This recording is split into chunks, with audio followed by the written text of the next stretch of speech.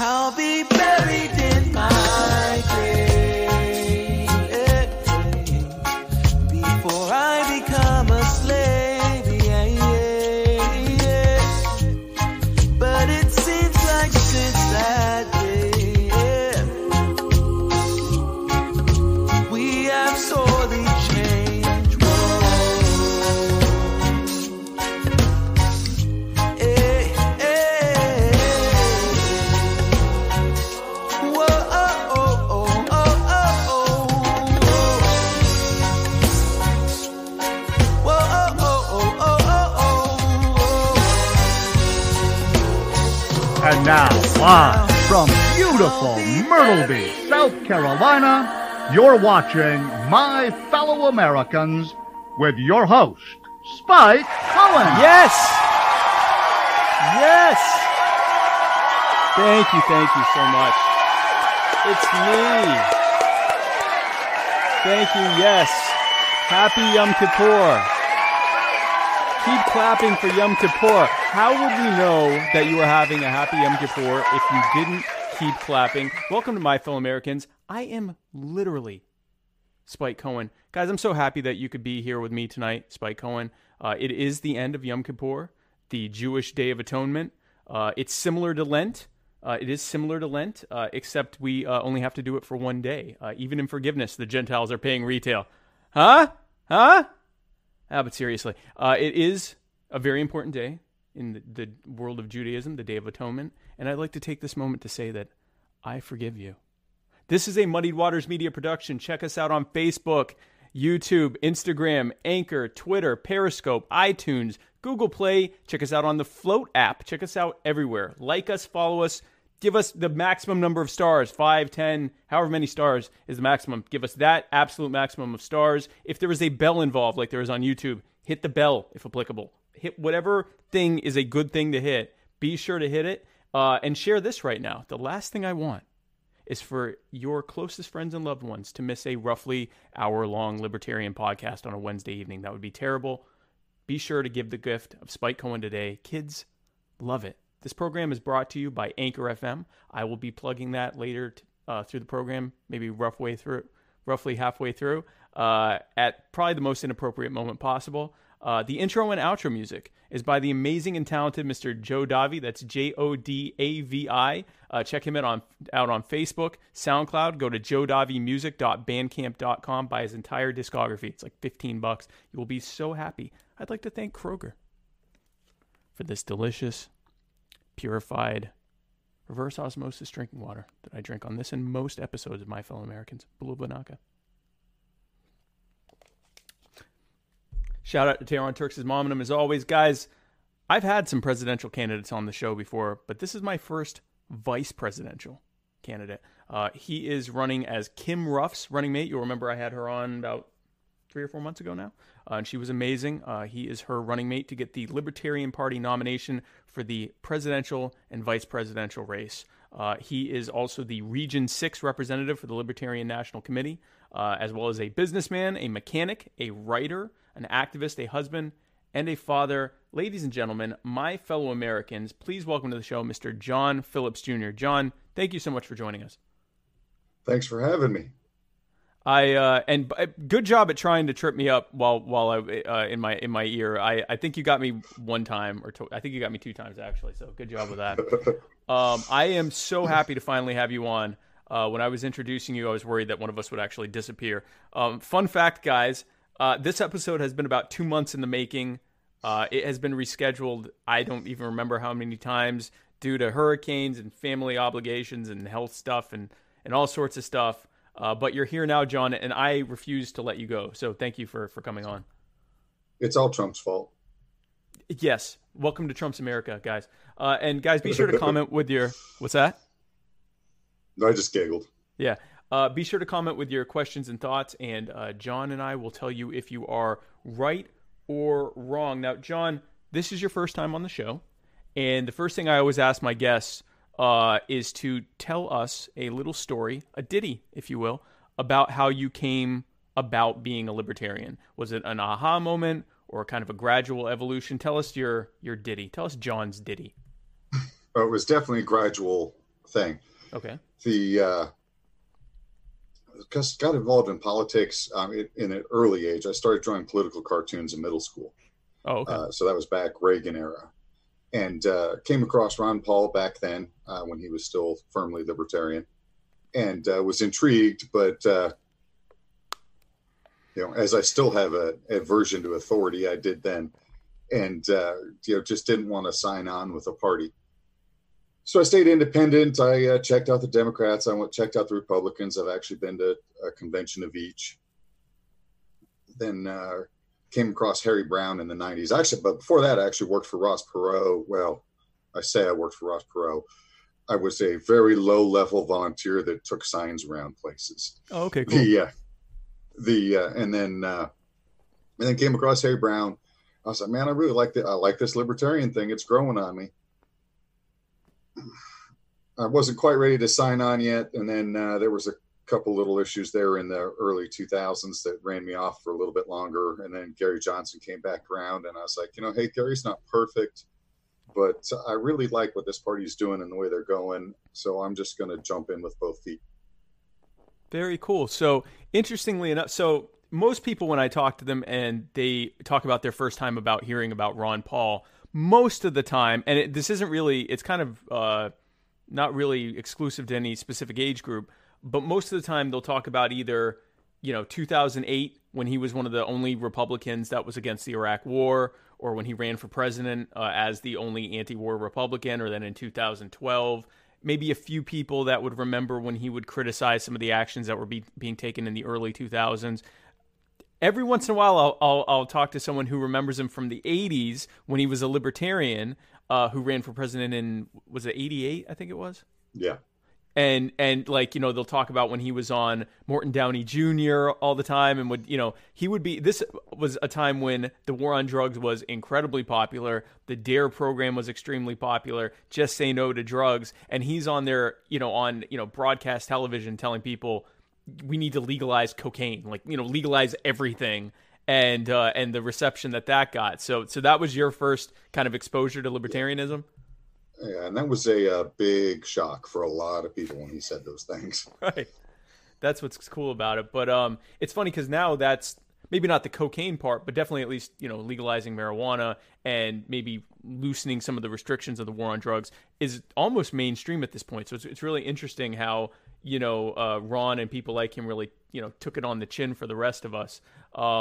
So you got into that. And then, so Gary Johnson, like you said, he's not exactly your ideal libertarian, but what attracted you to, what made you kind of get off the fence for Gary?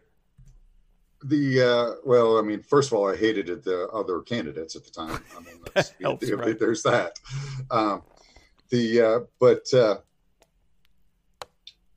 With a few exceptions, especially in his 2012 run, I actually thought he did better in his 2012 than his 2016 as far as presenting the message. Right. But he did a pretty good job at presenting the message in a way that was palatable to people that had never heard it before, and didn't come across, for the most part. There was a little bit of slack there, but didn't, for the most part, come across as just, oh, we're Republican light.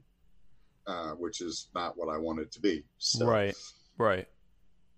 Even though, and it's interesting because even though he is a former Republican, two-term governor, and even still, he didn't come off as quite as much of one of the things that I talk about quite a bit. In fact, Kim and I talked about this when she was on, is that this perception of libertarians. You hear one of two things when you talk to most people about libertarians.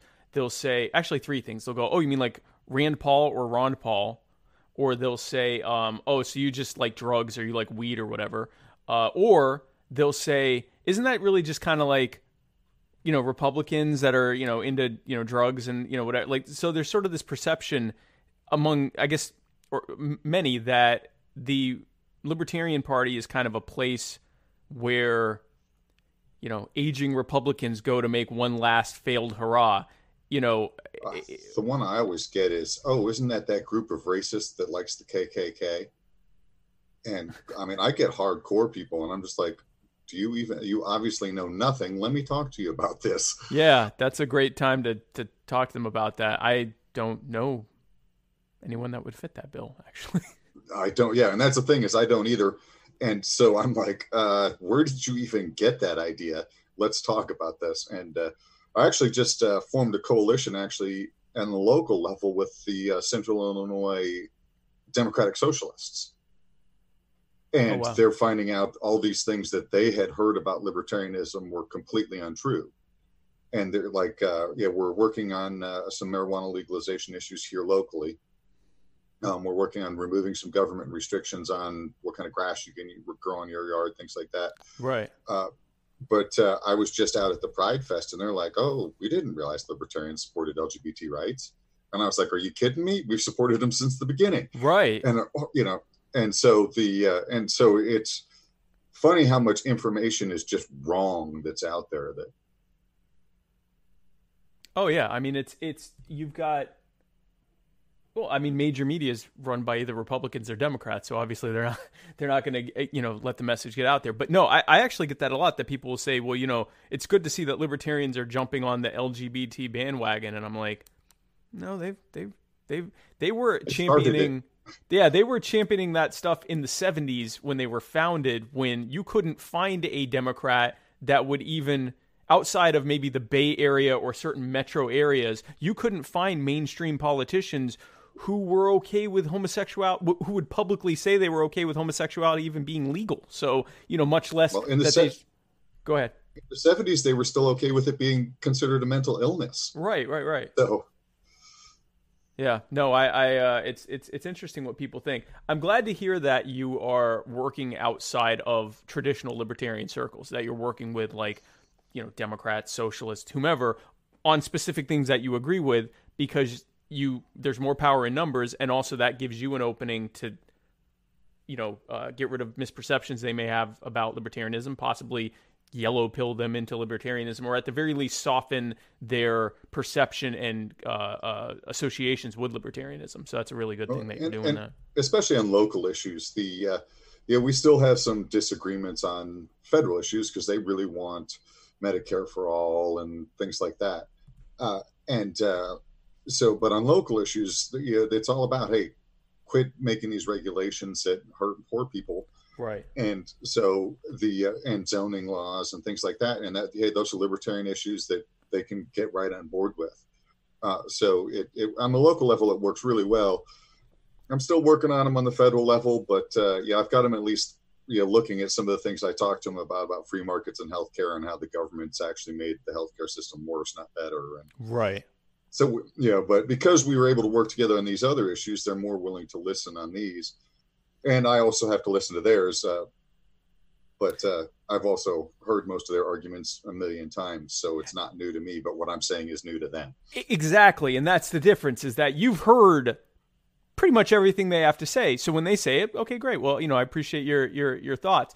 You are more than likely giving them a non-caricatured version of what we actually think, probably for the first time in most of their lives. They've heard things like, I won't pay for your health care, but they're not hearing the actual libertarian argument behind how healthcare was made worse by government, why having the government more involved is going to make it worse, and how this isn't about selfishness. It's literally about freeing the market so that, people can do better, whether it's healthcare, whether it's self-defense, whether it's transportation, food, whatever issue you have, economics, whatever, that it's not about being selfish and only for me. It's about recognizing that having government centrally plan everything is a demonstrably worse way to do things. So it's really good that you're doing that.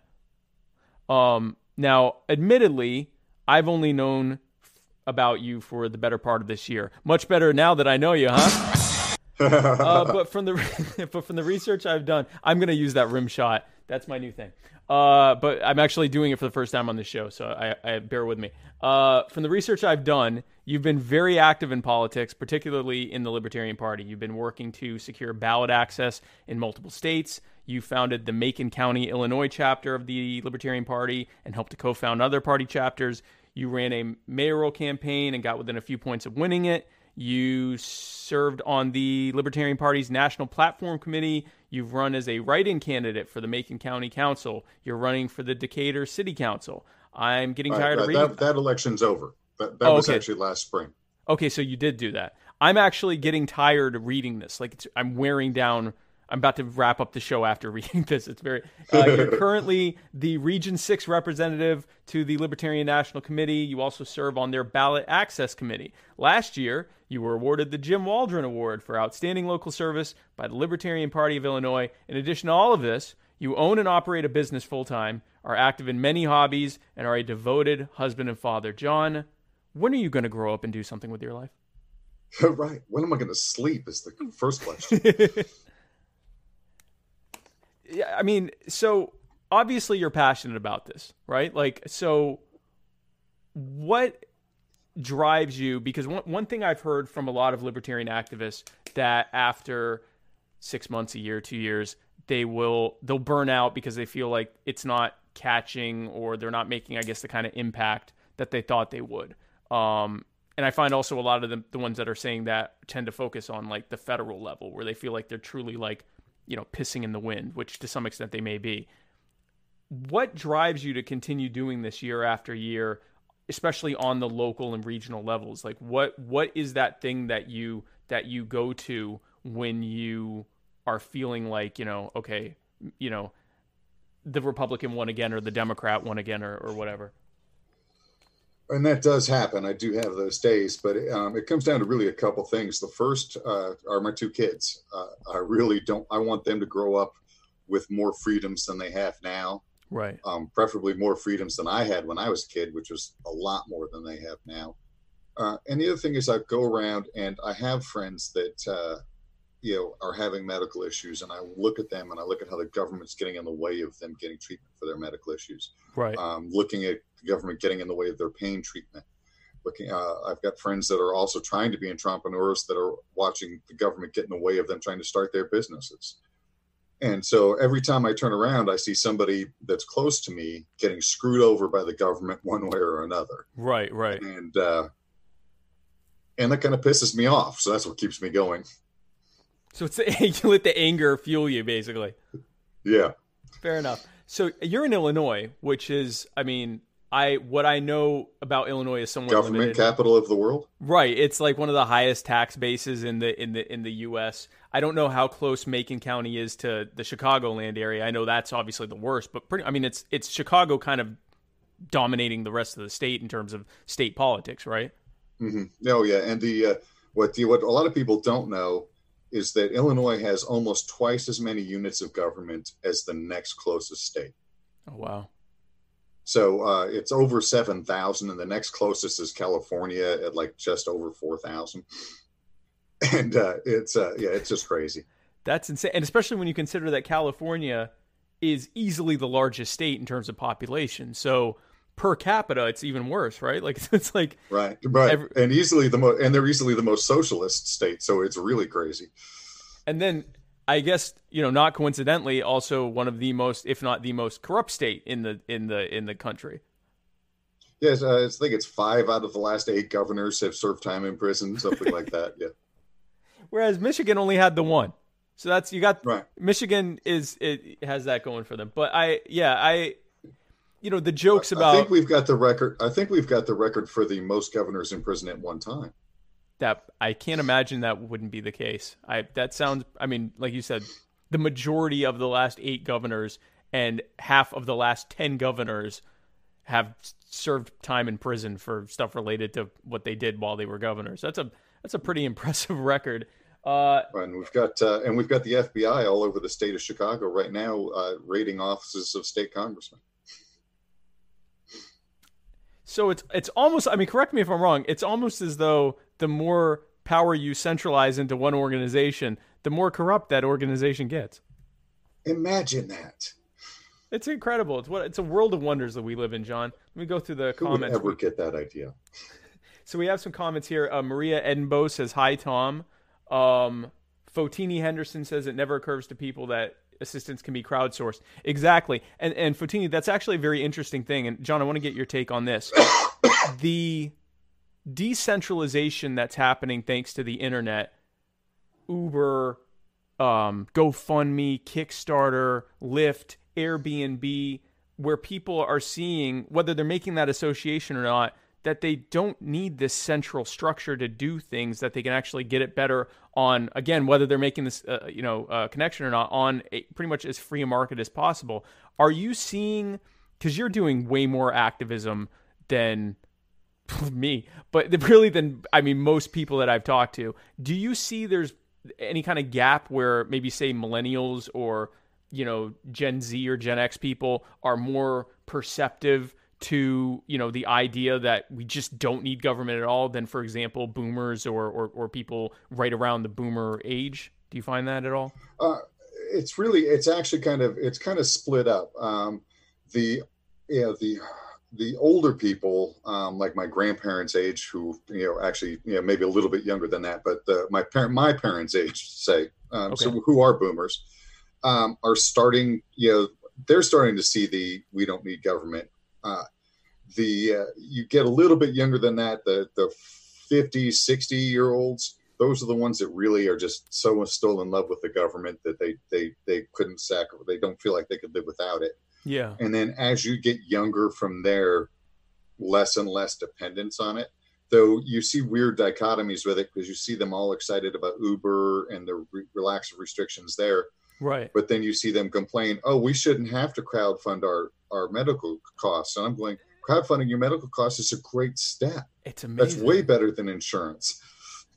It's way, way better, and you can do it on your own terms. And I mean, obviously I'm preaching to the choir, but you can do it way cheaper if the government were less involved. But the reason I asked you that was because I have found that, like you said, there's a weird dichotomy, right? Like, so my age, I'm in my late 30s, my age and younger, they might be more perceptive to, a Bernie Sanders or, the talk of the word socialism. But then when you actually talk to them about what they want less government. They want less drug restrictions. They want less, they want less restrictions in general. They see the government is just getting in the way of them enjoying their lives. And but yet the labeling and the marketing of socialism seems to appeal to them more. It seems to be the reverse for like people my mom's age and my mom's in her late 60s and my dad is in his 80s. The word socialism to them is, it's the devil. It's the devil. Socialism, communism, they don't want to hear a thing about that.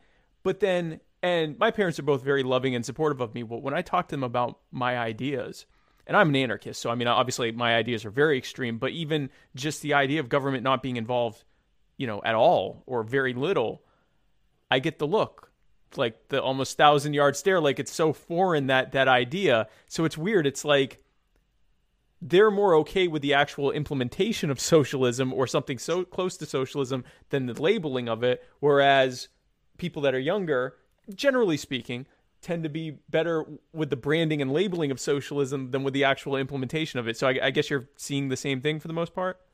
Right, for the most part. And it really, it comes down to really what issues you start talking about. Right. My older family is, very much anti-government when it comes to Second Amendment and things like that. Right. And younger people tend to be more wishy-washy on the Second Amendment. Yeah. Older people tend to be more, keep the government out of my healthcare. The younger people seem to be more, oh, well, let the government, I'm okay with the government running my healthcare. I just don't want them to tell me what to do other than that, and so they want the government not telling them what to do, but they still want the government paying their bills. It's like, you're not my real dad. But yeah, no, I that's actually true. That's and a good point. That's actually the way I describe it is I always say the conservatives and Republicans, they want government to be the strict dad. Oh, you can't do this, you can't do that. And right. We're not paying for you to do this, and we're not paying for you to do that. Get out and get a job. Right. And the Democrats and the socialists, they want the government to be the helicopter mom.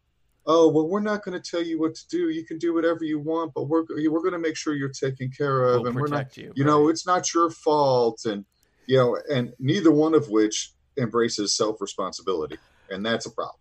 Right. Both are different extremes. It's interesting that you say about older people wanting government out of their healthcare, which is true. I hear that a lot. But then they'll unironically say something like, I want big government liberals to stay out of my Medicare. And I'm and they're not like, they're so disconnected from, and again, I'm generally speaking, some of my favorite people are boomers, but generally speaking, there's such disconnect between like how little they distrust, how much they distrust government in general, and then how much like they'll say something like, I don't want these big government Democrats letting in all these immigrants. And it's like, okay, but you need a massive government fortress to keep everyone out. And, I want Democrats away from my Medicare. I want I just saw an ad, keep the Democrats away from your Medicare. And I'm like, I remember when Republicans were dead set against Medicare. It was way back when Obama was president. Right. So it's funny to me. Yeah, it drives me crazy because I just, and I see this all the time in all the discussions about, they use the same arguments to argue different things. Right. When you hear a Republican arguing, oh, let me keep my guns, guns aren't killing people. Right. And, here's the statistics that show that they're not. Okay, you're right. Thank you for using that. Then maybe you should listen to the Democrat that's telling you that immigrants aren't killing people. Exactly. And all that, and vice versa. Hey, Mr. Democrat that's telling us about all these statistics about immigrants, maybe you should actually look at the statistics about guns, sir. Yeah, yeah. And they're just so can't even hear that they're being completely hypocritical about it that I just don't get it. It's the binary thing. One thing that I've noticed is that when I will give when I'll talk to someone and give what they perceive to be the other side's talking point. So, for example, if I'm talking with a Republican or a conservative about immigration, and I'll say, the government really should not be restricting my private property right to, host, hire, or house whomever I wish on my private property. And they're having to steal people's land and build walls on it to do this. And, they're doing all of these restrictions. They're also restricting our ability to leave, and these aren't good. And they'll say, yeah, but the government, what about the Democrats? They want to restrict your right to own guns. And I'll say, yeah, no, I'm against that too. And it kind of destroys I find often they will either change the subject or just not want to talk about it anymore, or launch into ad hominem, because Democrats and Republicans are so used to correctly accusing each other of being hypocrites all day that when someone comes in and applies something consistent, it just completely blows them out of the water. And they don't know how to handle it. It totally confuses them, and you can watch the cognitive dissonance. Yes. Watch it take over their brain and watch their heads start to hurt. Absolutely. Now, I mentioned boomers, and I know that when I mentioned boomers on this show, if Tom Arnold isn't already watching, it will summon Tom Arnold. I'm sure he has some kind of, he's probably one of the most tech adept people I know. He has some kind of app on his phone that if my voice says boomer on the internet, then here is Tom. Tom, thank you so much for joining the show. Tom was a guest, actually. I'm a huge fan of Tom. Liberty Tom Clause. is one of my favorite libertarians ever. I absolutely love Tom. I can't wait to actually meet him in person. He's an awesome guy. But he says no more rim shot. Oh, no, I really like the rim shots. We'll think about that. Tom says we don't sleep until we die. John, boomers ? Yeah. And personal injury attorney Chris Reynolds, attorney at law, says, let's be honest. Ad hom arguments against Spike are pretty easy to make. No, that's true. No, that's absolutely true. They'll be like, yeah, but your face is stupid. And I'm like, okay, granted, but whatever I was talking about. So that's true. But I always like that. They make some attack just like that, and I'm like, yeah, okay, yeah, I'm ugly. Okay, yeah, what's your point? And let's move on.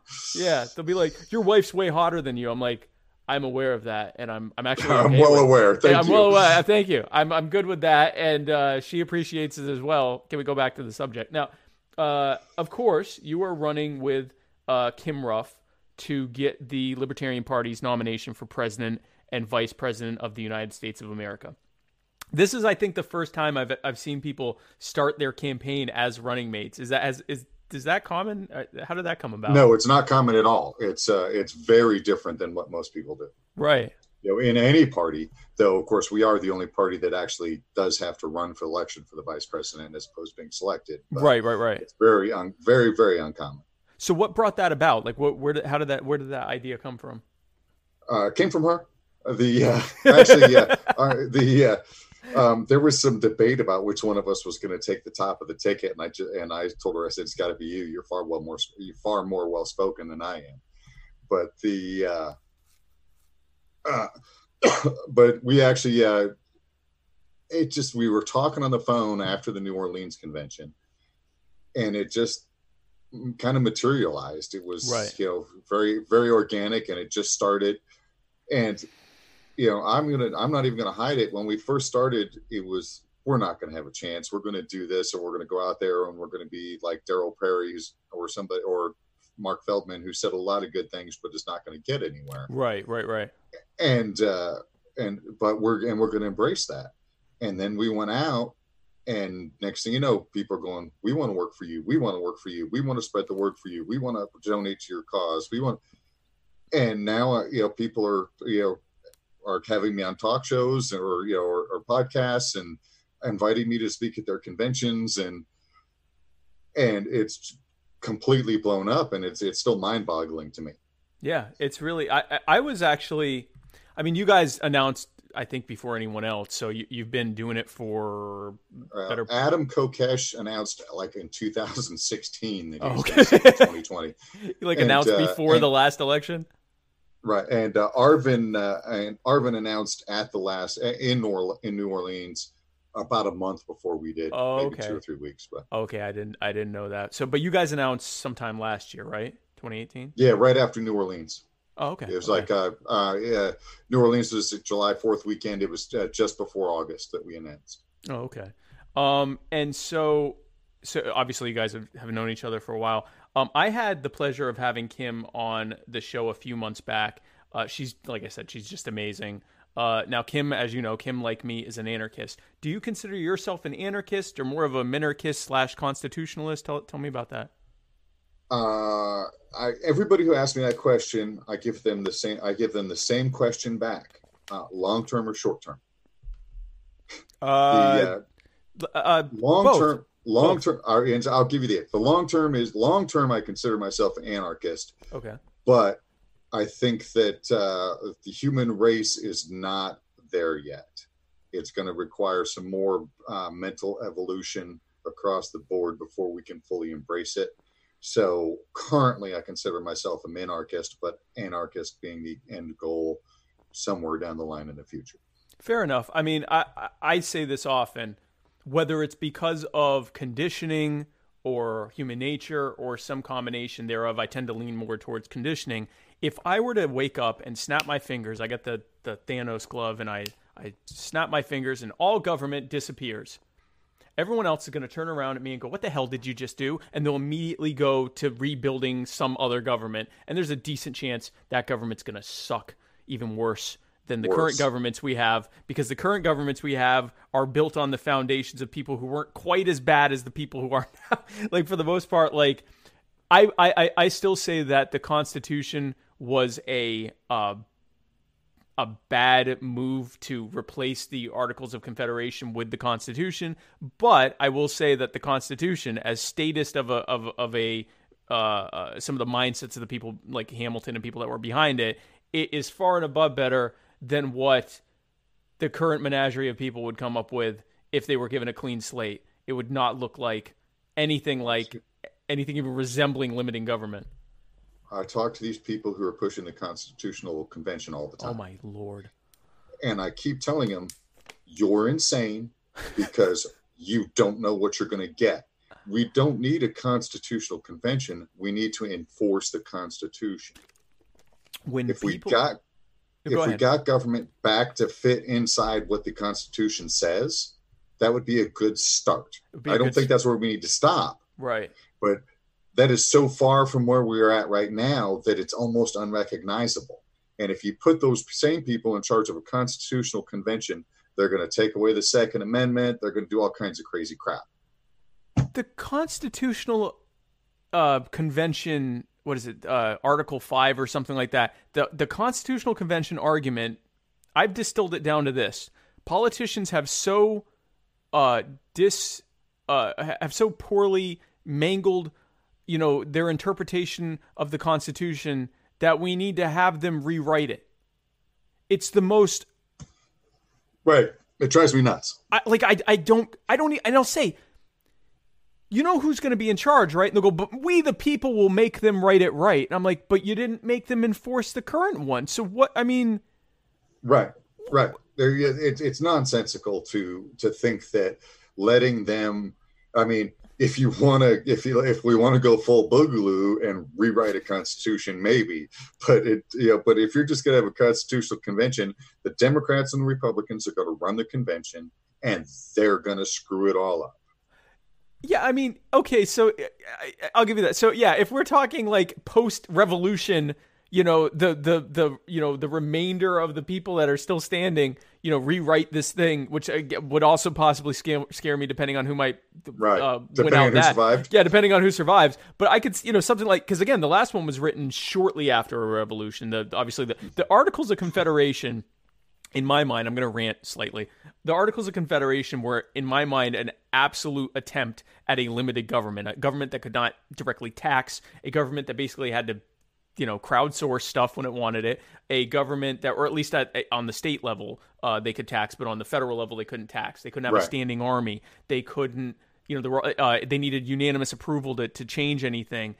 It was, in my mind, like people who had just finished shooting at British law enforcement and said, yeah, we're going to make something way more pared down than this. The Constitution was sort of a mix of people who wanted to create something more similar to Europe and people who didn't want that, but thought that there weren't quite enough powers vested in the federal government. But again, way better than what the current crop of politicians would come up with. So if your mindset is that politicians are ruining everything from what the founders intended, then the idea that you would take those exact same politicians and entrust with them the ability to rewrite the damn thing from Article 1 all the way to whatever the last amendment is horrifying to me. Oh, yeah, terrifying. I think you could make a Purge movie out of it or something. I know. Terrible. Like I don't get it. I never will get it. But you know what I will get is Anchor FM. Hey gang, are you thinking of starting a podcast? Well, I hope to hell you are, because Anchor is the easiest way to make a podcast. I told you it would be an inappropriate moment. Anchor gives you everything you need in one place for free, which you can use right from your phone or computer. Why? Anchor will give you creation tools that allow you to record and edit your podcast so it sounds great. You see, they'll even distribute your podcast for you so it can be heard everywhere. Spotify, Apple Podcasts, Google Podcasts, and many more. You can even make money easily from your podcast with no minimum listenership. Now, I know what you're thinking, friend. No minimum listenership? Great day in the morning. Well, you'll have a great day in the morning, too. If you go to anchor.fm or download the Anchor app, just as soon as this program is over, don't dare leave this program. Do not do it. If after this program's over, you start a podcast, let us know. We will follow you, assuming it's not like some terrible, Holocaust revisionism or something. Like if it's something reasonable, I will follow it and, we'll recommend it. You can't leave this podcast because I hear Spike's going to tease everybody with pictures from the Dad Bod calendar. Oh, we're getting there. My friend. So John, if you and Kim win the election, can I be your press secretary? Honestly, I think that's Kim's job to appoint that. So you're asking the wrong person, but you can fight it out with Erin Pyle. Now I'm going to warn you that she bites. Oh, that's right. Oh yeah, Erin's. She's mean on those ankles. I'm warning you right now. I really like my ankles too. Maybe I could be under secretary. I'll talk with them. We can make that work. I can be like the alternate. When Aaron's busy, I just want to go up there at the podium and just blast the media, even once a month. I'd be okay with. But okay, well, good. That's fair enough. So I think we should set that up. The once a month Spike gets to blast the media. Make it an official policy. Yeah, I Like, I think that's a great idea. We can live stream. Well, I guess it'll be on C-SPAN, so we don't have to live stream it. But no, I think that'll be good. So, what would you say are your, I don't know, top? I hate picking numbers. 3 things when you come into, let's say, okay, you get elected. Kim Ruff, John Phillips are, Kim has just given her seminal speech at the inauguration. You're now walking into the White House as president, vice president. What, in your mind, and obviously to some extent the vice presidential role is somewhat ceremonial, unless obviously, Kim needed you to step in the gap for some period of time. But in your mind, what would be your top, let's say, 3 priorities of a Ruff Phillips administration? Ordering all the troops home, and I do mean all of them, not just the ones that are in the Middle East. We would close down bases in Germany, close down bases in Japan. Guess what? If we're allies with those people, we don't need a base there. They should let us use theirs. That's Yeah. Guess what? Have a free base. We're taking our stuff. We're going home. That would be the absolute first thing. There'd be a whole lot of pardoning of nonviolent offenders, and the biggest thing. Can you still hear me? Because my video froze. I can hear you perfectly. I'm not sure why your video froze, but you're right. It did freeze. Okay. Keep going, and I'll figure. That's it all out. right. Oh, it's probably my end. I'll get it. Yeah, it is on your end, but that's okay. Go ahead. Yeah, no, we can hear you fine. Okay, as long as you hear me. So the second thing we would do is, like I said, a lot of pardoning of nonviolent offenders, but really it would come down to some, and I hate to use this term, executive orders. There we go. That but executive orders that reduce regulation. Like right now, the marijuana is scheduled by the DEA. Well, who does the DEA work for? The executive Yeah. branch.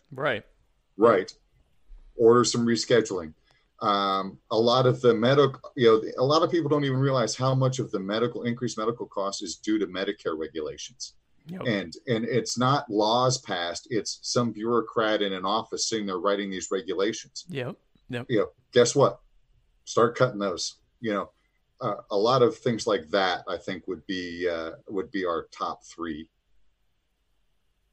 So getting the troops out of everywhere except the U.S. Everywhere. Bringing the troops back, deregulating, just basically massive executive orders, repealing old ones and deregulating as much as possible. And then, I'm sorry, what was the third one? Pardoning nonviolent offenders. Yeah, that's a big one. I want to talk about really I want to talk about all 3 of those, but especially the getting the troops home.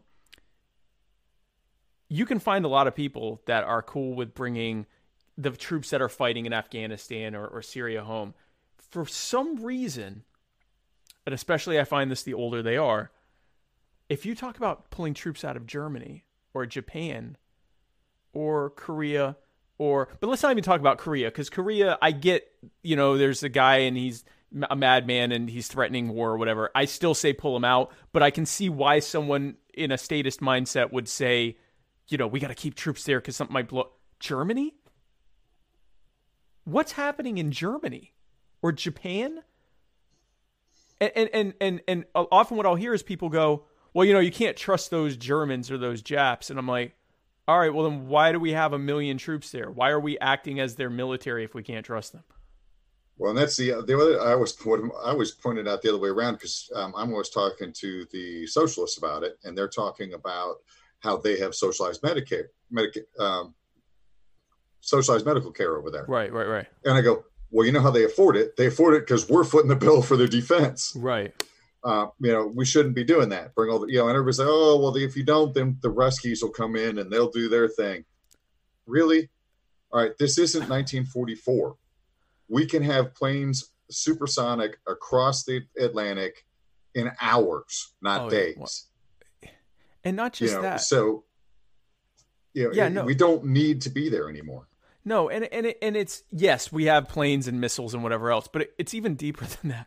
And it's deeper than that. I mean, but I do too. I'm just that's my address. That's how I address their objections. Right. That we don't have to be.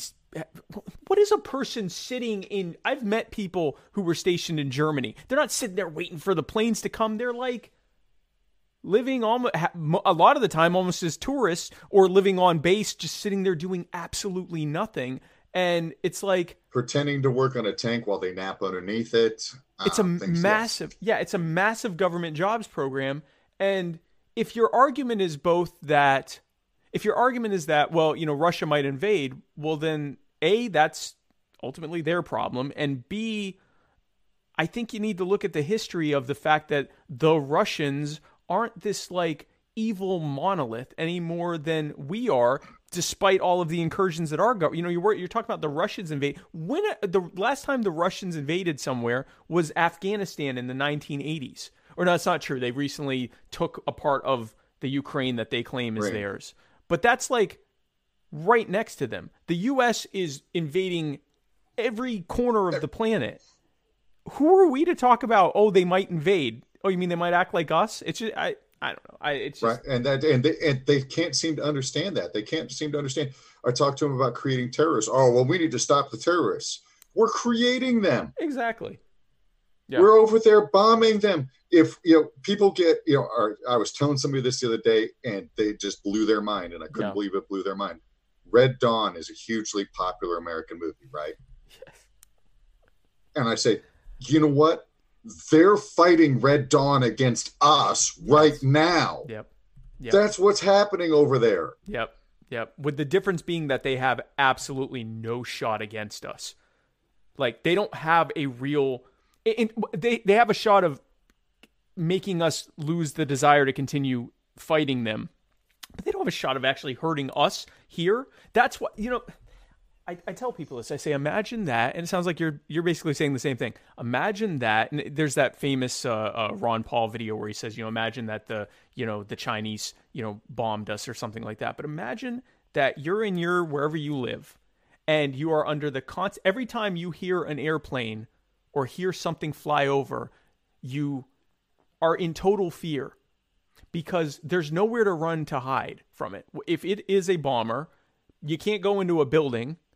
It'll blow up the building. There's nothing you can do. You have to just basically stand there in fear and hope that it's not a bomber or a drone, and if it is, that it's not going to attack you. You live in this constant state of fear. And the reason that this is because there's some country, government, organization, whatever, thousands of miles away that sees some kind of like geopolitical consideration in your area. It has nothing to do with you or keeping you safe or liberating you or anything else. It's just that maybe there's oil in your area, or there's, some kind of you're next to another powerful area that they want to keep in check or something, like whatever. Right. And because you notice that we're not fighting for people's freedoms and rights in places that don't have any mineral resources. No. Despite the fact that there are lots of countries that have human rights oppression in those areas, somehow we're not fighting there. Yeah, it's odd. It boggles the mind, John. There are two areas, two qualifications that will keep you safe from superpowers, including the U.S. One is to not really have much of anything worth protecting, and then two is having nukes, which is why Iran and North Korea are trying to get nukes. But anyway, or why they want them, right? Why they want them? I'd want them too. But so that you're constantly being attacked. Every once in a while. The equivalent of a 9/11 happens in your neighborhood, every few days to weeks, where, we just saw in Afghanistan, 30 pine nut farmers. Imagine that, a local farm gets, blown up and 30 people die. And your local government is either powerless to stop it or is complicit in it. And the only people that are fighting against this are people who happen to have your same faith and are convincing you that this is a holy struggle between us and these evil people thousands of miles away. God has put us together in this holy biblical struggle to fight against these people. How quickly? Oh, and you've also lost countless loved ones, friends, cousins, possibly kids, parents, whatever. The closest people to you've lost. How quickly would you join up to join that group? Think of how outraged you were on 9/11 and how quick you were to say this is a biblical struggle between the Christians and the Muslims. It was one attack. Imagine that happening constantly. And now explain to me how staying there and continuing to bomb and continuing to assassinate and continuing to do all this isn't going to just make more terrorists, especially when you have the CIA arming terror groups. Well, and it kills me that it's so hard for them to understand because of how popular resistance movies are in the United States. Oh, we're resisting this, we're resisting that, and oh, this overpowering government, and so we're the resistance and we're fighting against this. And those movies are hugely popular in the United States, and that they can't understand why other people do it. Yeah. No, it's a massive cognitive dissonance. We go and celebrate groups that if they were real, we'd be calling them terrorists. Like you watch the Star Wars franchise. These are the terrorists. These are what we would call the terrorists. They literally have a religious order where they've created, they're like fighting against this massive, expansive empire. The guy who created Star Wars, Lucas, he said... George Lucas. Yeah, George Lucas. He said when he made it, he was using parallels of various, empires of, the Third Reich. And he even included the U.S. in Vietnam and how he used Endor. Was it Endor with the Ewoks the and Ewoks, yeah, and he said, the whole point of this was to, the Ewoks were like the Viet Cong and the Empire was like the U.S. military, and we could see this, and then somehow it doesn't. I don't get it. But I also love that you're talking about freeing nonviolent offenders. I can't stand when people are like, well, if you can't do the time, don't do the crime. And I always find that link that shows that like the average American commits 11 felonies a week or some ridiculous thing like that. That like we're all committing crimes. The difference is that we haven't been caught, and two, we perceive that as being okay. But something like, I think it's like 2/3 of people that are in state and federal prison are there for victimless crimes. So no one was harmed. No one was stolen from. No one was hurt physically. No one was killed. No one was raped. No one was any of that. It was either a drug crime. Most of them are drug crimes. Some are lying to the government or like federal like tax evasion and stuff like that. But no one was actually hurt by any of these things. Right, and that's and if nobody was hurt, then why? I mean, first of all, we're not doing rehabilitation anymore. We're just doing punishment. And then why aren't we doing restitution instead? Why are we we're paying for these people to be in prison because they sold drugs. Okay, well, first of all, the drugs shouldn't have been illegal to begin with. That shouldn't have been a crime. Yep. And then even if you want to say, okay, it's a crime, well, why are we then, okay, you committed a crime. Really, what the government's real problem with that is, they didn't pay taxes on it. They didn't make any money off of it. They didn't make any money off of it. Yeah. I was actually just arguing with my city council the other day because Illinois recently is legal, or it hasn't quite gone through yet, but the law is passed, takes effect January 1st of marijuana legalization in the state.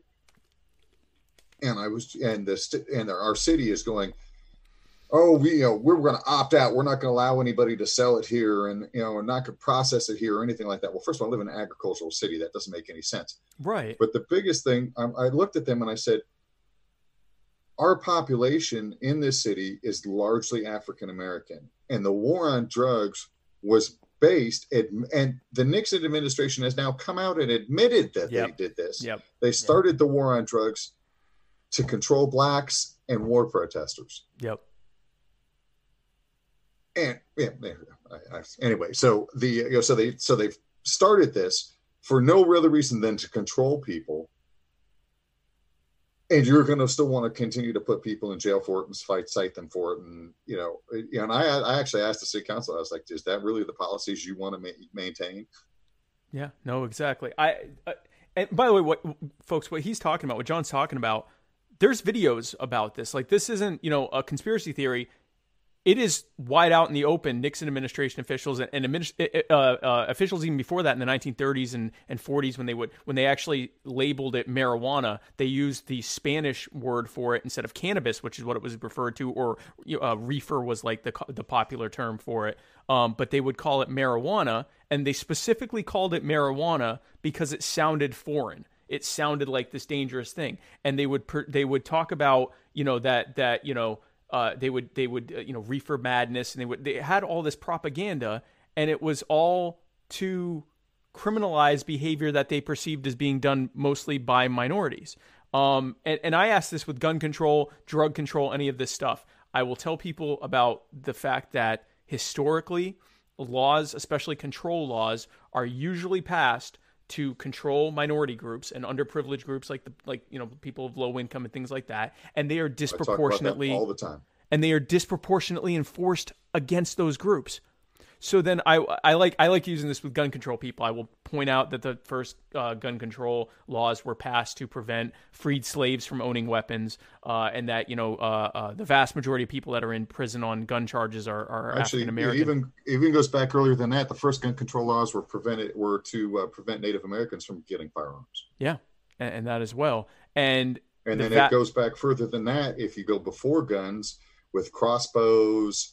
And and there was, different countries did the limits on crossbows to keep their knights from getting shot by crossbows. Right. The Chinese had strict limits on gunpowder usage. All throughout history, it's all been to let the government control the people. Yeah, and it had nothing to do with safety. I found out river dancing, where they dance with just their legs, it came about because there was some kind of British law against dancing with your arms because it could be used as like a martial arts training or something like that. And so in protest, they came up with river dance where they just dance really furiously with their legs. I didn't verify if that's true, but I believe that that's the case. But so I'll ask these gun control advocates, I'll say, how many more people of color do you want Donald Trump to put in cages until you feel sufficiently safe? Like, what is the number? How many more black people need to be in prison? Black people, Hispanic people, Native Americans, people of just poorer people that are white as well. Like, how many marginalized people need to be in cages at the hands of Donald Trump, of all people, before you feel safe, that you feel like you can go outside? Well, yeah, I like to ask him, okay, so you've said that Donald Trump is literally Hitler, but you want Hitler to be the only one to have the guns. We must surrender. Did we not learn something back in the 40s and 30s? Did we not learn anything at all? We must surrender our firearms to the fascists that I want to #resist against with my bare hands. It's crazy stuff. But hey, more people are killed with bare hands and feet than with rifles. So maybe they have something there. Yeah, it's like less than 3% of murders are committed by any kind of rifle, much less any kind of. They don't even separate out assault rifles because they can't. Well, that's a whole, yeah. I mean, so one of the easiest ways I can find if someone has no idea what they're talking about with guns is when they'll say, I want to ban semi-automatic weapons. And I'll say, so basically anything that you can just pull the trigger and a round comes out. It fires. Yeah. Like so like anything that isn't like, I mean, even some revolvers are technically semi-automatic because... a revolver is technically a semi-automatic weapon. Right. A lever action, a bolt action is not. A pump shotgun is not. And obviously muskets and single shots are not. But right. Anything that you pull the trigger once and you don't have to manually then do something else to put another round in the chamber. And so that is a large percentage. Right. Yeah. No, it's crazy the misinformation that's out there. But... so you alluded to it before. Guys, for those who don't know, John and I are going to be featured in the upcoming Libertarian Dad Bod calendar. John is over there on the left. He's going to be Mr. January, and I'm going to be Mr. April. Mr. April. We are a couple of sexy biatches. We are. That is hot. Okay, I may just leave that up for the rest of the program just because I know how much higher our traffic will be from that. The proceeds from these calendars will be going to help the Libertarian Party, and you can purchase yours today. Specifically Libertarian Party candidates, not just the money's not going to the party, the money's going to candidates. Oh, okay. So there are some people out there who object to the Libertarian Party getting money right now for various reasons. Okay. So those people should not feel like they have to not buy the calendar because they can still buy the calendar and not give Mr. Sarwark money or Mr. Smith money, whoever they don't like, right? This week is. Right. Okay, fair enough. So you can purchase yours today by going to libertariandadbod.com. John, why does America need our sexy bodies hanging from their refrigerators? Because we embody freedom. I like that. I like that. Vermin Supreme had a much more raunchy answer, and I appreciate yours. It's much more family friendly. But yeah, no, that is so you're January, I'm February. We've got Tom Arnold. Liberty Claus is That's of course December. Mr. December. Nick Sarwark is November, and he was racy. He was pretty racy. We've got Johnny Rocket. Oh, and let's not forget that they're talking about taking some of the shots they didn't use and doing some one-off posters and cards and things. So there's going to be, like if you don't like that picture of me, there may, if there's enough demand, there's another picture of me next to a 55 Chevy that looks pretty good. Oh, well, that's good. Yeah, I gave them like many pictures. They have a lot of pictures. I gave basically my whole photo shoot because I was out at the beach with my wife for like 3 hours, she's just punishing me out in the water. Because I don't like having my picture taken, and this was her moment to like do everything to me that she ever could. Plus, I'm wearing a swimsuit and I'm in the water, so it's a fun time had by her. But yeah, be sure to go to libertariandadbod.com to check that out. John, you've been absolutely amazing.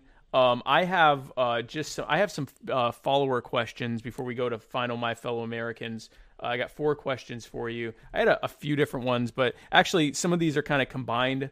I sort of combined some of these questions, so I distilled it down, if you will. I curated these questions. These are bespoke questions for John Phillips Jr.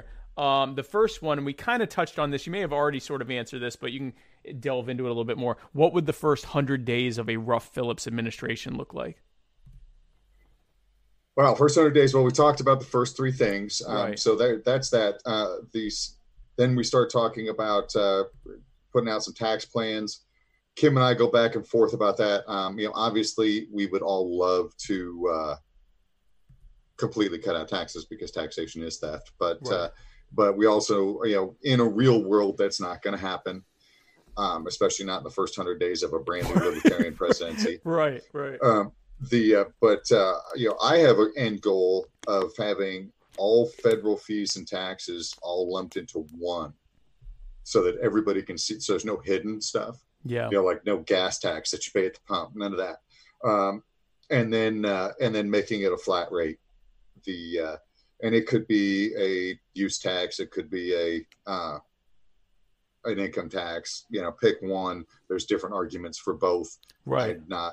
I'm not married to one, but get rid of all this, all these hidden things that we don't even know we're paying for when Right. we buy things or Yep. make our money. Yep. And when we bring those troops home, obviously, then we use that money savings, which, even just bombs alone, bombing in the Middle East was what, $6 trillion. Yeah. The federal budget, here's a little, for put it in perspective for people that they don't think about. $6 trillion just on bombs in the Middle East, nothing else, just on bombs. Yeah. Our federal deficit right now is $23 trillion. Right. So over 1/4 of our deficit is bombs. So that's a big part of our first 100-day plan is to to take care of those things. There'd be a lot of time spent, because we say pardon all nonviolent offenders, but people don't realize that's actually a complicated process. Yeah. You don't just go, oh, okay, I'm going to pardon Jim, Bob, and Harry. You've got to do some paperwork. There's a bunch of things. And it's millions of them too. Yeah. Yeah. Right. And then, that would be a long process. Obviously there'd be some big names first. We'd welcome Snowden home with open arms. Yeah. Some things like that.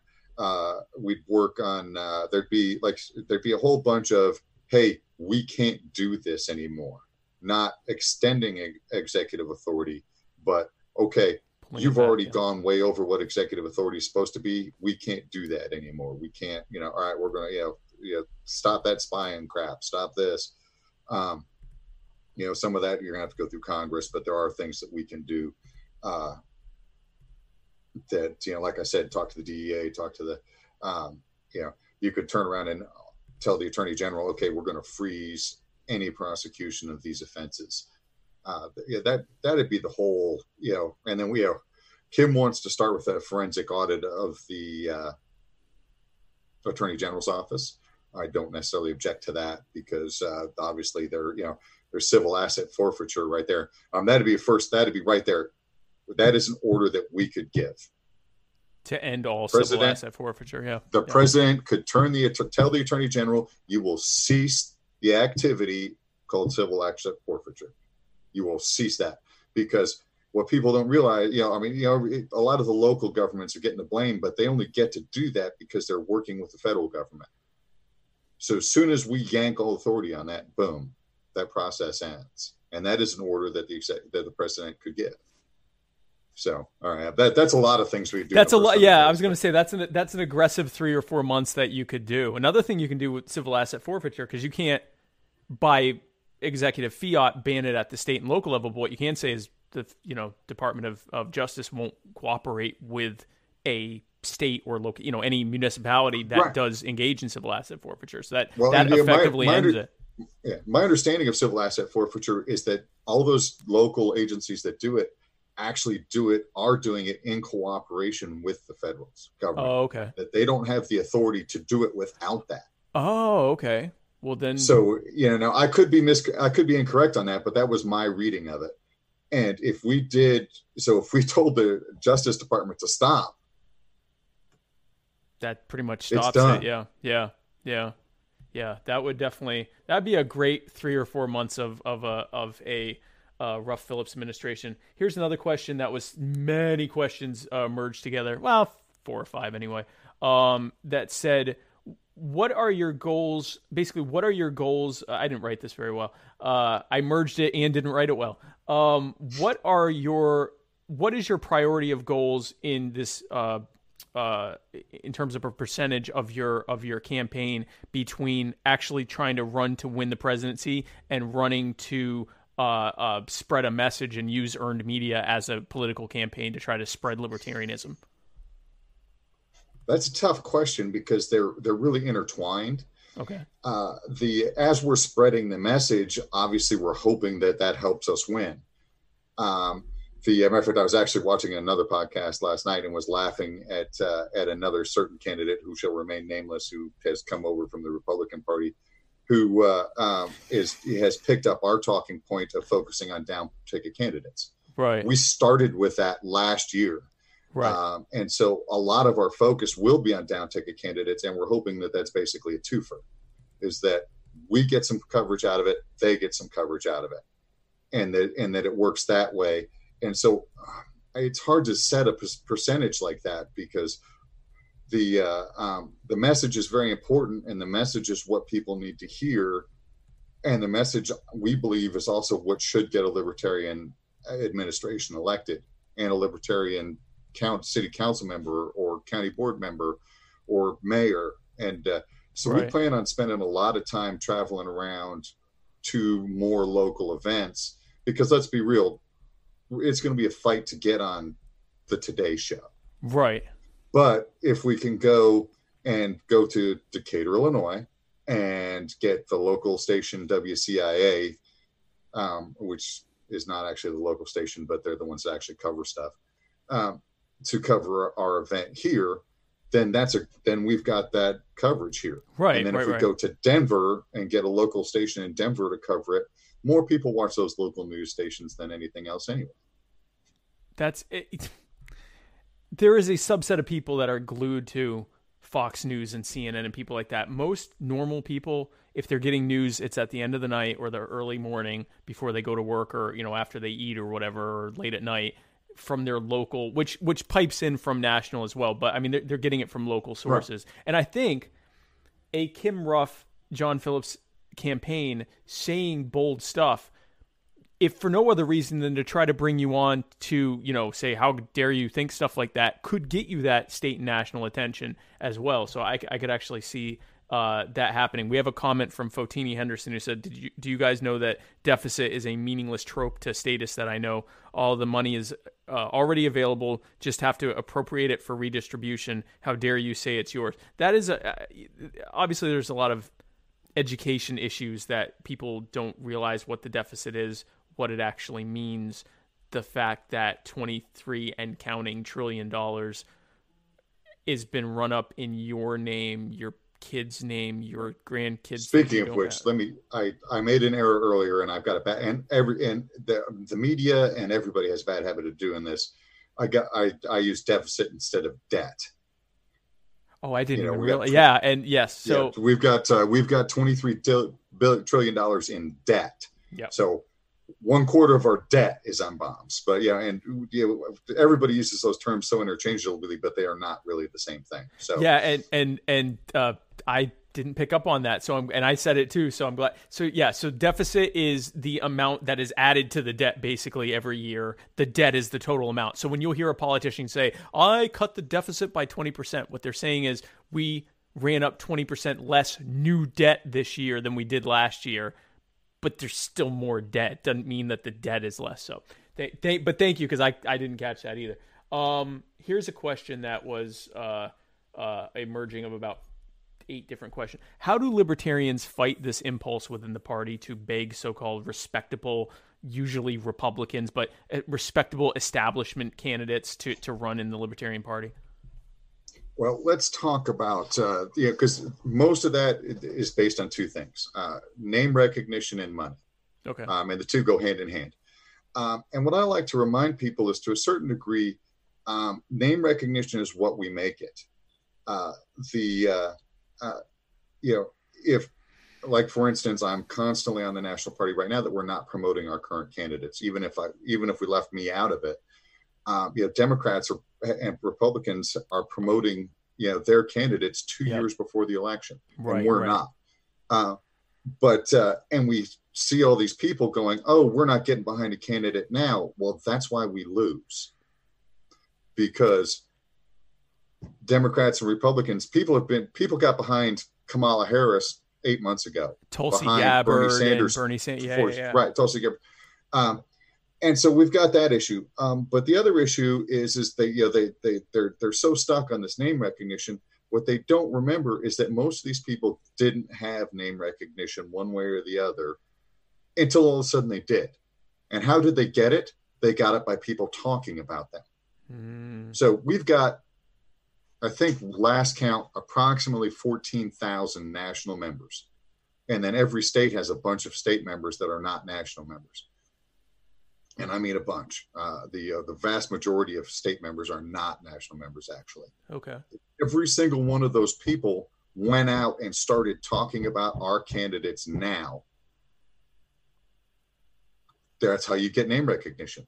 I'm going to, here's a couple stories for you. Obama.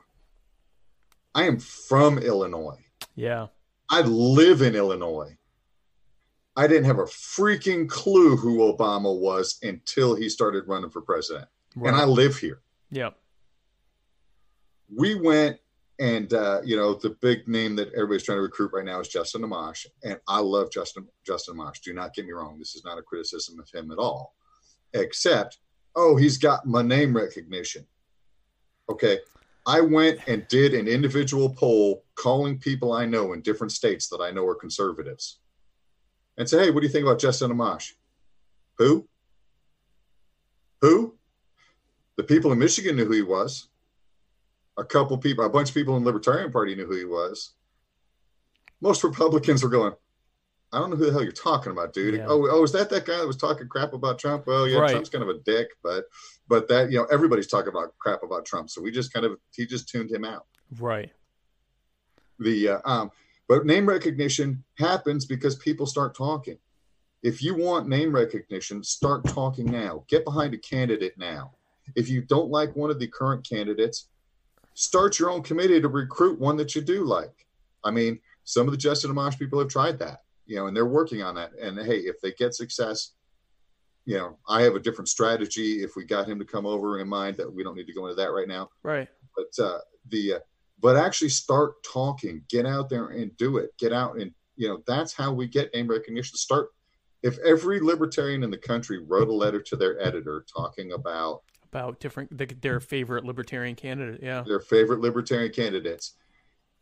And, and 1/10 of those got published, we would be in papers all over the country. So this is something I've only briefly thought about and touched on. So we have a show on Tuesdays, Matt Wright and I, called The Muddy Waters of Freedom. And that's sort of a topical show where we talk about the week's events. And the vast majority of the time, we're talking about what either a Republican or a Democrat said or did, and then applying libertarian ideology to why that was bad. Usually, that's usually the format of the show, is us talking about stuff and then explaining, the libertarian argument behind that. Very rarely are we actually talking about libertarians and what they've done. It happens, but I'd say probably maybe 15% of our talking is about what a libertarian said or done, and that's much higher than the average podcast or show. It's certainly on news. It's less than 1%. That's right. It's like, my suggestion, take it or leave it. Yeah, is use both. Talk about those Democrats and Republicans, and then say say, hey, we're call up Kim, call up me, call up Arvin, call up Adam. Say, hey, this week we're going to be talking about this thing that this Democrat did. What's your take on it? And get a statement. That's an excellent and then you can say, okay, hey, we're talking about what the Democrat did, and here's what the Libertarian says instead. Oh, we talked about this Republican, and just intertwine it so that you're not running. Because if you start talking about Libertarians too much, the people who only like Democrats and Republicans are going to start tuning out. Right. But if you start intertwining it and talking about these things, then all of a sudden, more people are hearing it. That's an excellent point. We've actually gotten stuff from Dan Berman. He's actually made videos and he's written a couple things as well that we've had featured. That's actually an excellent. I'm going to steal your idea that you. Well, I guess you gave it to me, so I'm not going to steal it. But actually reach out for reactions, especially on national level stuff, because. Or even on local level stuff, because yes, I mean, 99 point whatever % of elected officials and officials in general are Republicans or Democrats. So you have to cover that. If you're covering current events, you have to cover it. But that's an excellent opportunity to get Libertarian Party people and just libertarians and anarchists and whomever in general get their reactions to it, so that you can actually include not just the philosophy and the ideology behind it, but the actual individual people, so that can drive the conversation. That's a great. I'm going to start doing that. Thank you, John. So here is the next question. Besides the First and Second Amendments, what would you say is the most important amendment after those? I know I had to do the same. This is my only gotcha question for you. It's not really a gotcha question. Right. It's a priority question. They're all important. I'm really a big fan of the Fourth and Fifth Amendments. Really, I have to say that if you're going to pick the most important one after those two, it's the 10th. Yeah. That's what I was wondering if you were going to go there. Yeah. So the 10th Amendment, for those who don't know, is basically says that anything that isn't specifically given delegated as a power to the federal government in the Constitution is left to the states or to the people. Basically meaning, if the feds haven't been told specifically in this document that they should be doing it, then it will be left either to the states or to just individuals to do themselves. That is a woefully overlooked amendment, obviously, but they don't just overlook it. They stay. It's like the cartoons with the guy peeing on it. Put that on the back. All the Democrats or Republicans should put that in the back of their car with their guys sitting there peeing on the 10th Amendment, because that's what they've done. That's a good point. It started with many things, but basically as soon as the courts and Congress figured out that they could just construe the word commerce to mean anything they want, they've just used that as the Commerce Clause allows us to tell you to do whatever we want. The Commerce one and the promote the general welfare. Yeah. That's the other one. Yeah. The reason that it's actually called welfare in the U.S. is because they were alluding to the mention of welfare, the general welfare in the Constitution. But the general welfare didn't mean robbing everyone and giving some of it back to them if they absolutely. The 10th Amendment specifically says if it's not specifically given to you, not if it's alluded to. Right. Yeah. And so they started seizing all these things that maybe there's an allusion to, which there isn't even really that. But you didn't specifically get that power, so you shouldn't be doing it. Right. Exactly. So This kind of alludes back to the thing about, finding respectable big name Republicans. If you get the Libertarian nomination for vice president, will you endorse Hillary Clinton?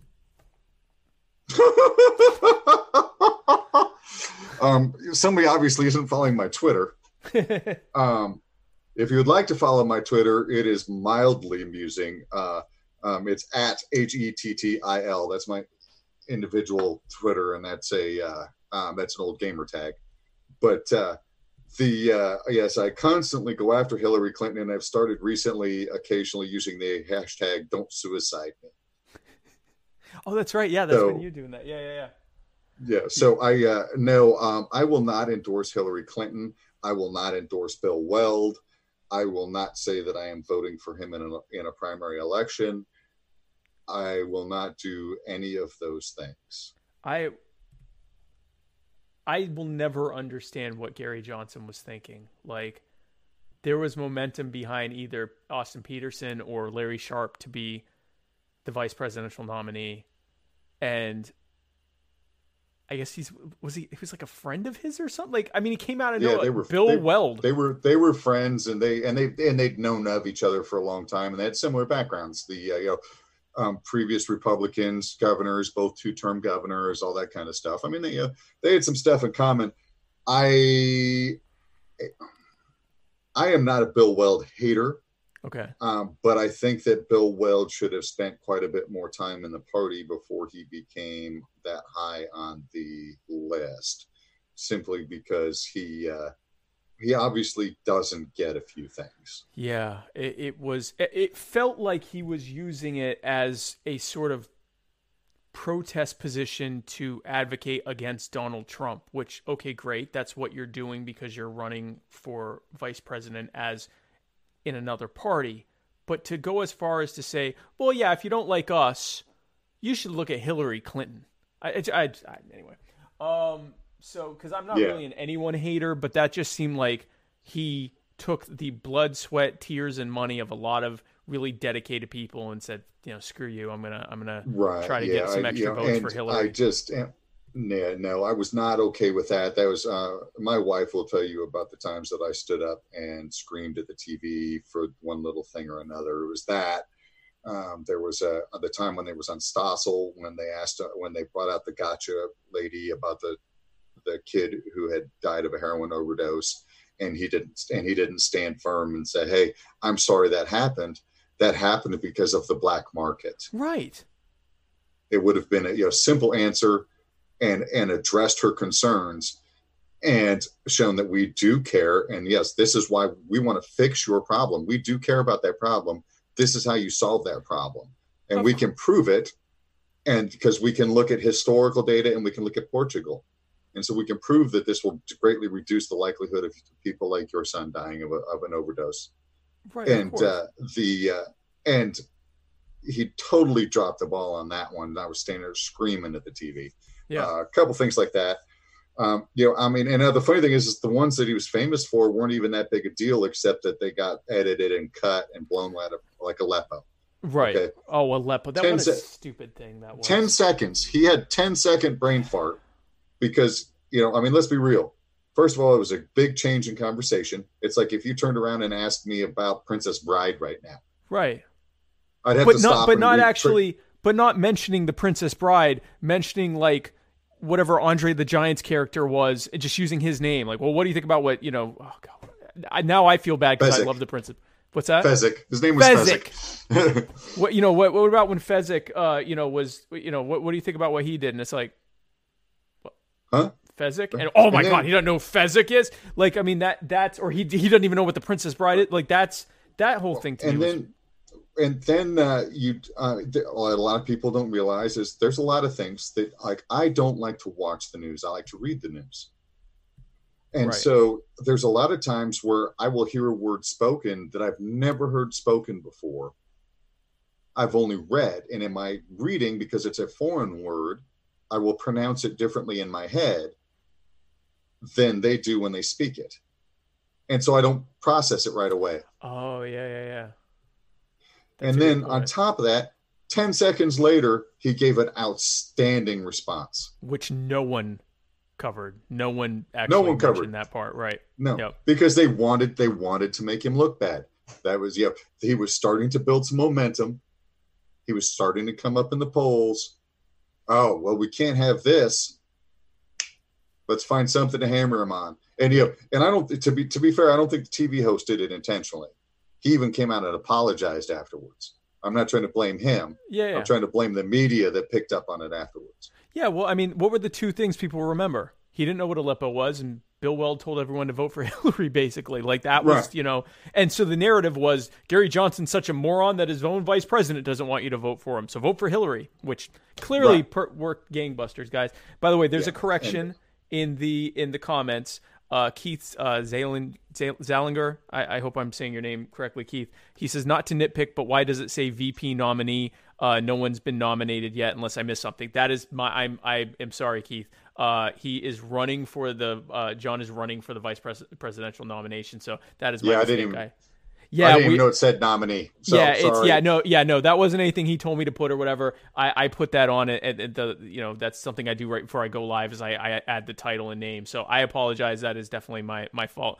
Carrie Bittner says, I appreciate that you won't endorse someone else while running. That's so thank you for that. So we have one last question, I think, and then we will go to my fellow Americans. Is there any part of government that you think is necessary and couldn't be provided by the free market? And this is the long term. Long term? Oh, God.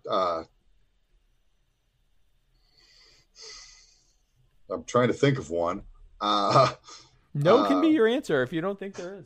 No, I don't think there is. I think there are. I mean, for a very long term, I think that some would currently be better, but even then I question my own judgment on that, simply because it's like, okay, well, they'll only be better as long as we keep them strictly limited, like judiciary. Right.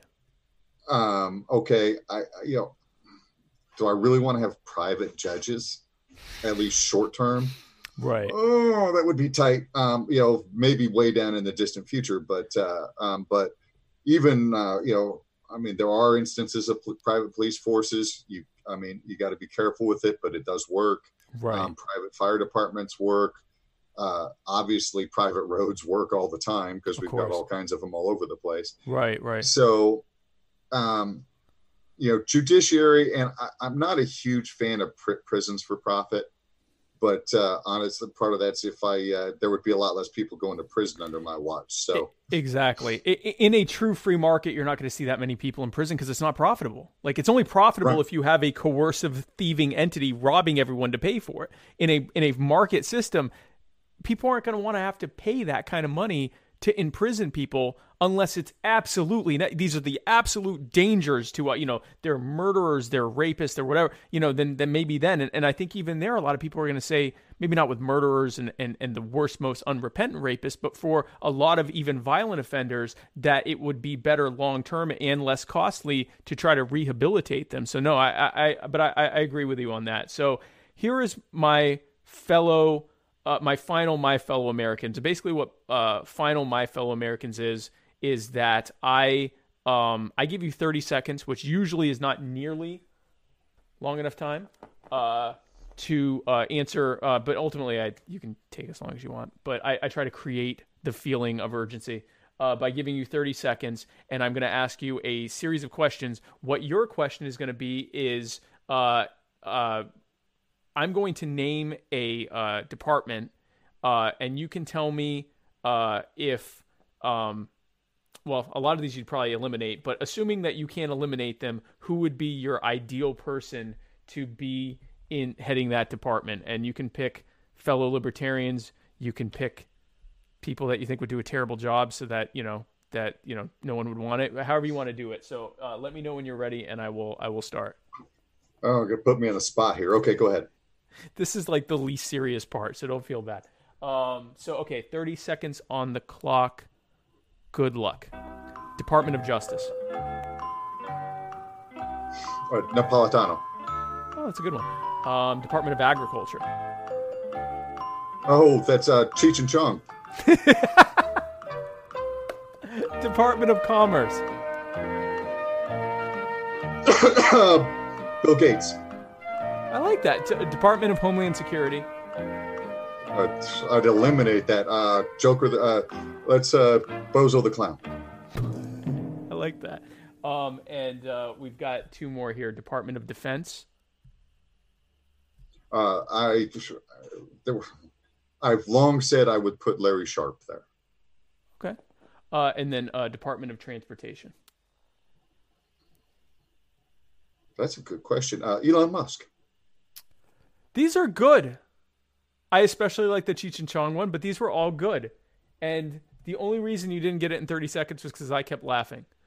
I was laughing too, so it was all right. So that's good. Well, you nailed that, and that was great. So, John, thank you again for coming on. Thank you for your patience in us having to constantly reschedule this. I hope that you feel like it paid off as well as I feel like it did. I think this was great. I'm really glad that you came on. I think it was a good time talking to you, and I can't really hold you accountable for hurricane delays.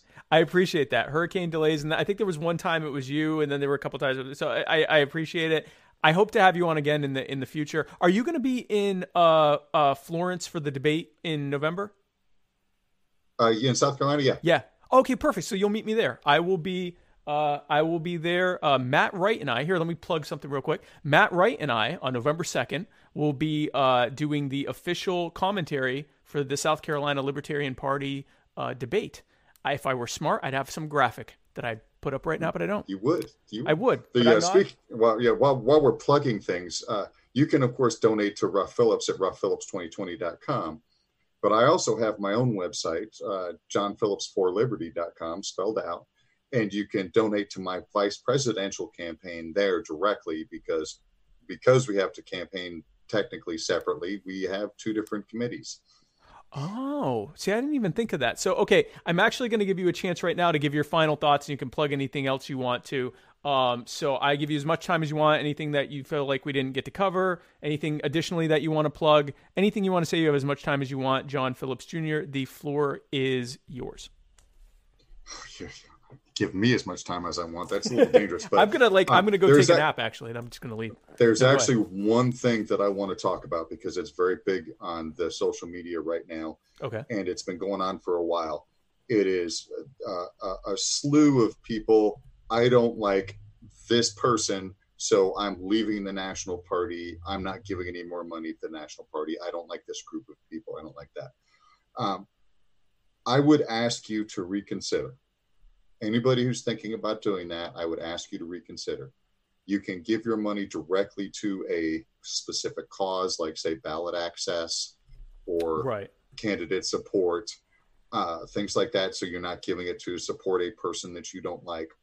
But I also would say that, okay, you think this person's crazy, this person's a clown, this person shouldn't be representing the party.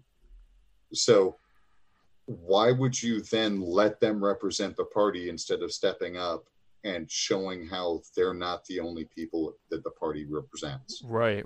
Stand up, show that, you don't like the audacious caucus, stand up and show that there are professional people. You don't like the pragmatic caucus, stand up and show that there's radical people. You don't like the radical people, stand up and show that there's pragmatic people. Show that we're a big tent, show that we can embrace all these views and we can disagree, but we can still work in the same cause and we can still work together. Stop bailing out just because this guy in Philadelphia said some nasty things. Okay, whether you agree with him or not, why would you abandon thousands of people because of what one guy did? Right. Join the National Party, make some donations, donate to specific things if you have to. Right. If there's not a cause that you want to donate to on the list, send me an email. We'll see if we can start a fund for it, and then you can donate to it directly. Donate to your candidates. Don't walk away from your candidates. If you don't want to donate to me, pick another one. Pick a local one. Stop walking away from the party just because somebody's an idiot. There's lots of idiots out there. Some people think I'm one. I think some other people are one. Stop walking away from the party for that, because every group has them. You're never going to get anything done that way. Yeah, that's a good point. If you read the party platform, if you agree with that platform and think that there is an electoral component to freeing people, because I know many anarchists who say it's a complete waste of time, and democracy is a failure, and there's no way we can vote ourselves to freedom. Okay, fine. If you don't believe that, then don't believe it. But if you do think that there is a component, not necessarily the whole thing, but that there is a component that can be played with electoral politics, instead of rage quitting the organization that you agree with because of people or groups in it that you don't like. If you don't like the Mises Caucus, if you don't like the Audacious Caucus, the Socialist Caucus, the Radical Caucus, the whatever. I was recently invited to join the Russian Spy Caucus of the Libertarian Party. Right, me too. If you don't, and I'm a member, proud member, beepski boopski. If you don't support these things, then go in and vote them out, or at least make yourself known on it. So I agree with you on that. We actually, before I let you go, we have some good comments. Carrie Bittner said, "Put me in charge of a department. We want to drastically shrink, or where you want me to work myself out of a job." Michelle Renee, I'm sorry if I'm saying your names wrong. I apologize. Wants to be in the head up the Department of Labor. I think for the same reason. Well, it's Michelle McCutcheon. She does that for a living, so she'd be good at that. Okay, perfect. So these are the people you can add. And I can be the undersecretary of alternating days of yelling at the press in whatever that office is called. So, John, excellent. Again, thank you so much for your time. I had an absolute blast. I hope to have you on soon. That was a lot of fun. So thank you again. And guys, thank you for tuning. If you can just wait a minute, I'm going to talk to you during the outro. But thank you again, guys. Thank you again for tuning in to this very special episode of My Fellow Americans. All of my episodes are very special, but especially this one. Be sure to tune in next week on Tuesday for the Muddy Waters of Freedom. I think that's our special. We're having a special that's only going to be on the Float app. So that's float.app/muddywatersmedia/live. We're going to be covering the Democratic debate. It's only going to be on Float because all the other apps would knock us off for showing copyrighted content, even though it is fair use. Are you going to live cover the Democratic debate? Yeah. That will be fun. I live tweeted it last time, or not last time, but the time before that. And yeah, watching those guys and just tearing them apart is a blast. It's like Mystery Science Theater 3000, except the monsters are actually trying to harm you. And so we did Demageddon 1 and Demageddon 2, which were the Democratic debates. But then YouTube really hit us hard for that. So we're not going to do that anymore, but it's going to be on Float. And I think that's on Tuesday. I'm not sure. And if it's not, then just tune in for a regular old episode of the Muddy Waters of Freedom where Matt and I parse through the week's news like the sweet little autumn cherubs that we are. And then tune in again. Actually, you know what? I'm not sure if I'm doing an episode. I may or may not be doing an episode. You're not going to believe whether or not I'm doing an episode next Wednesday. Be sure to tune in one way or the other. Guys, thanks again for tuning in. God bless you.